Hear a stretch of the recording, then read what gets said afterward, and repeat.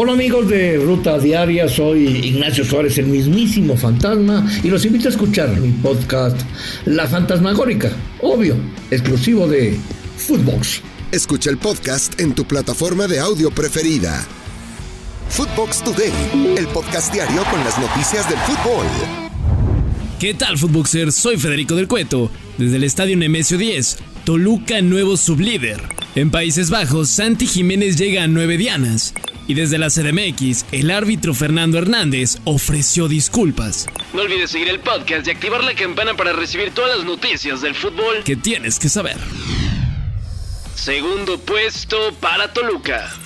Los Diablos Rojos alcanzaron el segundo lugar de la clasificación en la Liga MX tras derrotar 3-2 a Tigres. Las anotaciones fueron un autogol de Igor Lichnowsky y un par de anotaciones de Carlos González. Por parte de Tigres, marcaron André Pierre Gignac y Nico López.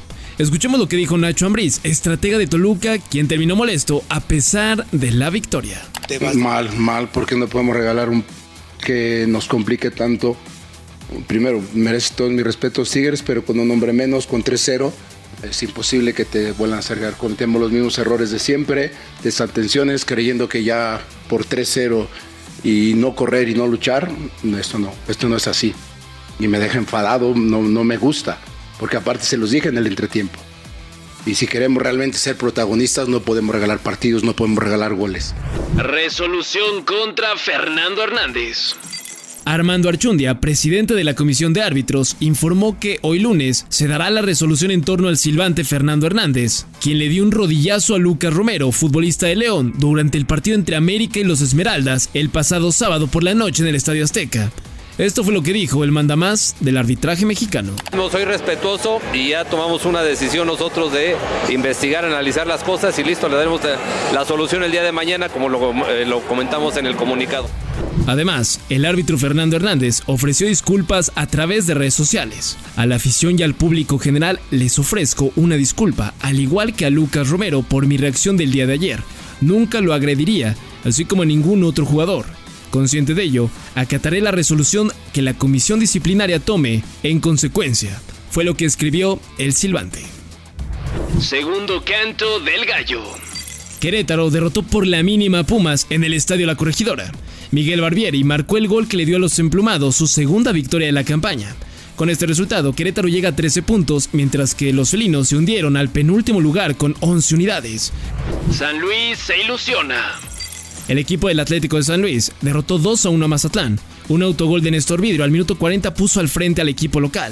Posteriormente, Eduard Vela igualó el marcador al 49, mientras que Ángel Saldívar marcó de penal el gol del triunfo al 56. De esta manera, los locales se ubican en el lugar 11 de la tabla con 15 puntos, mientras que los sinaloenses son coleros de la Liga MX.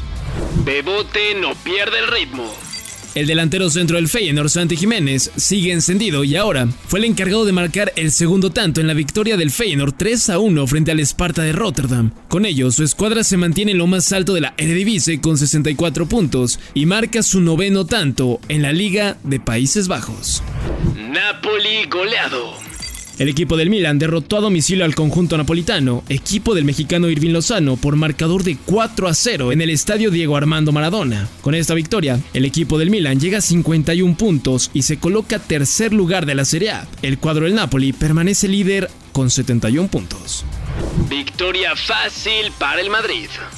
El cuadro merengue no falló ante el Real Valladolid en casa y lo derrotó 6-0.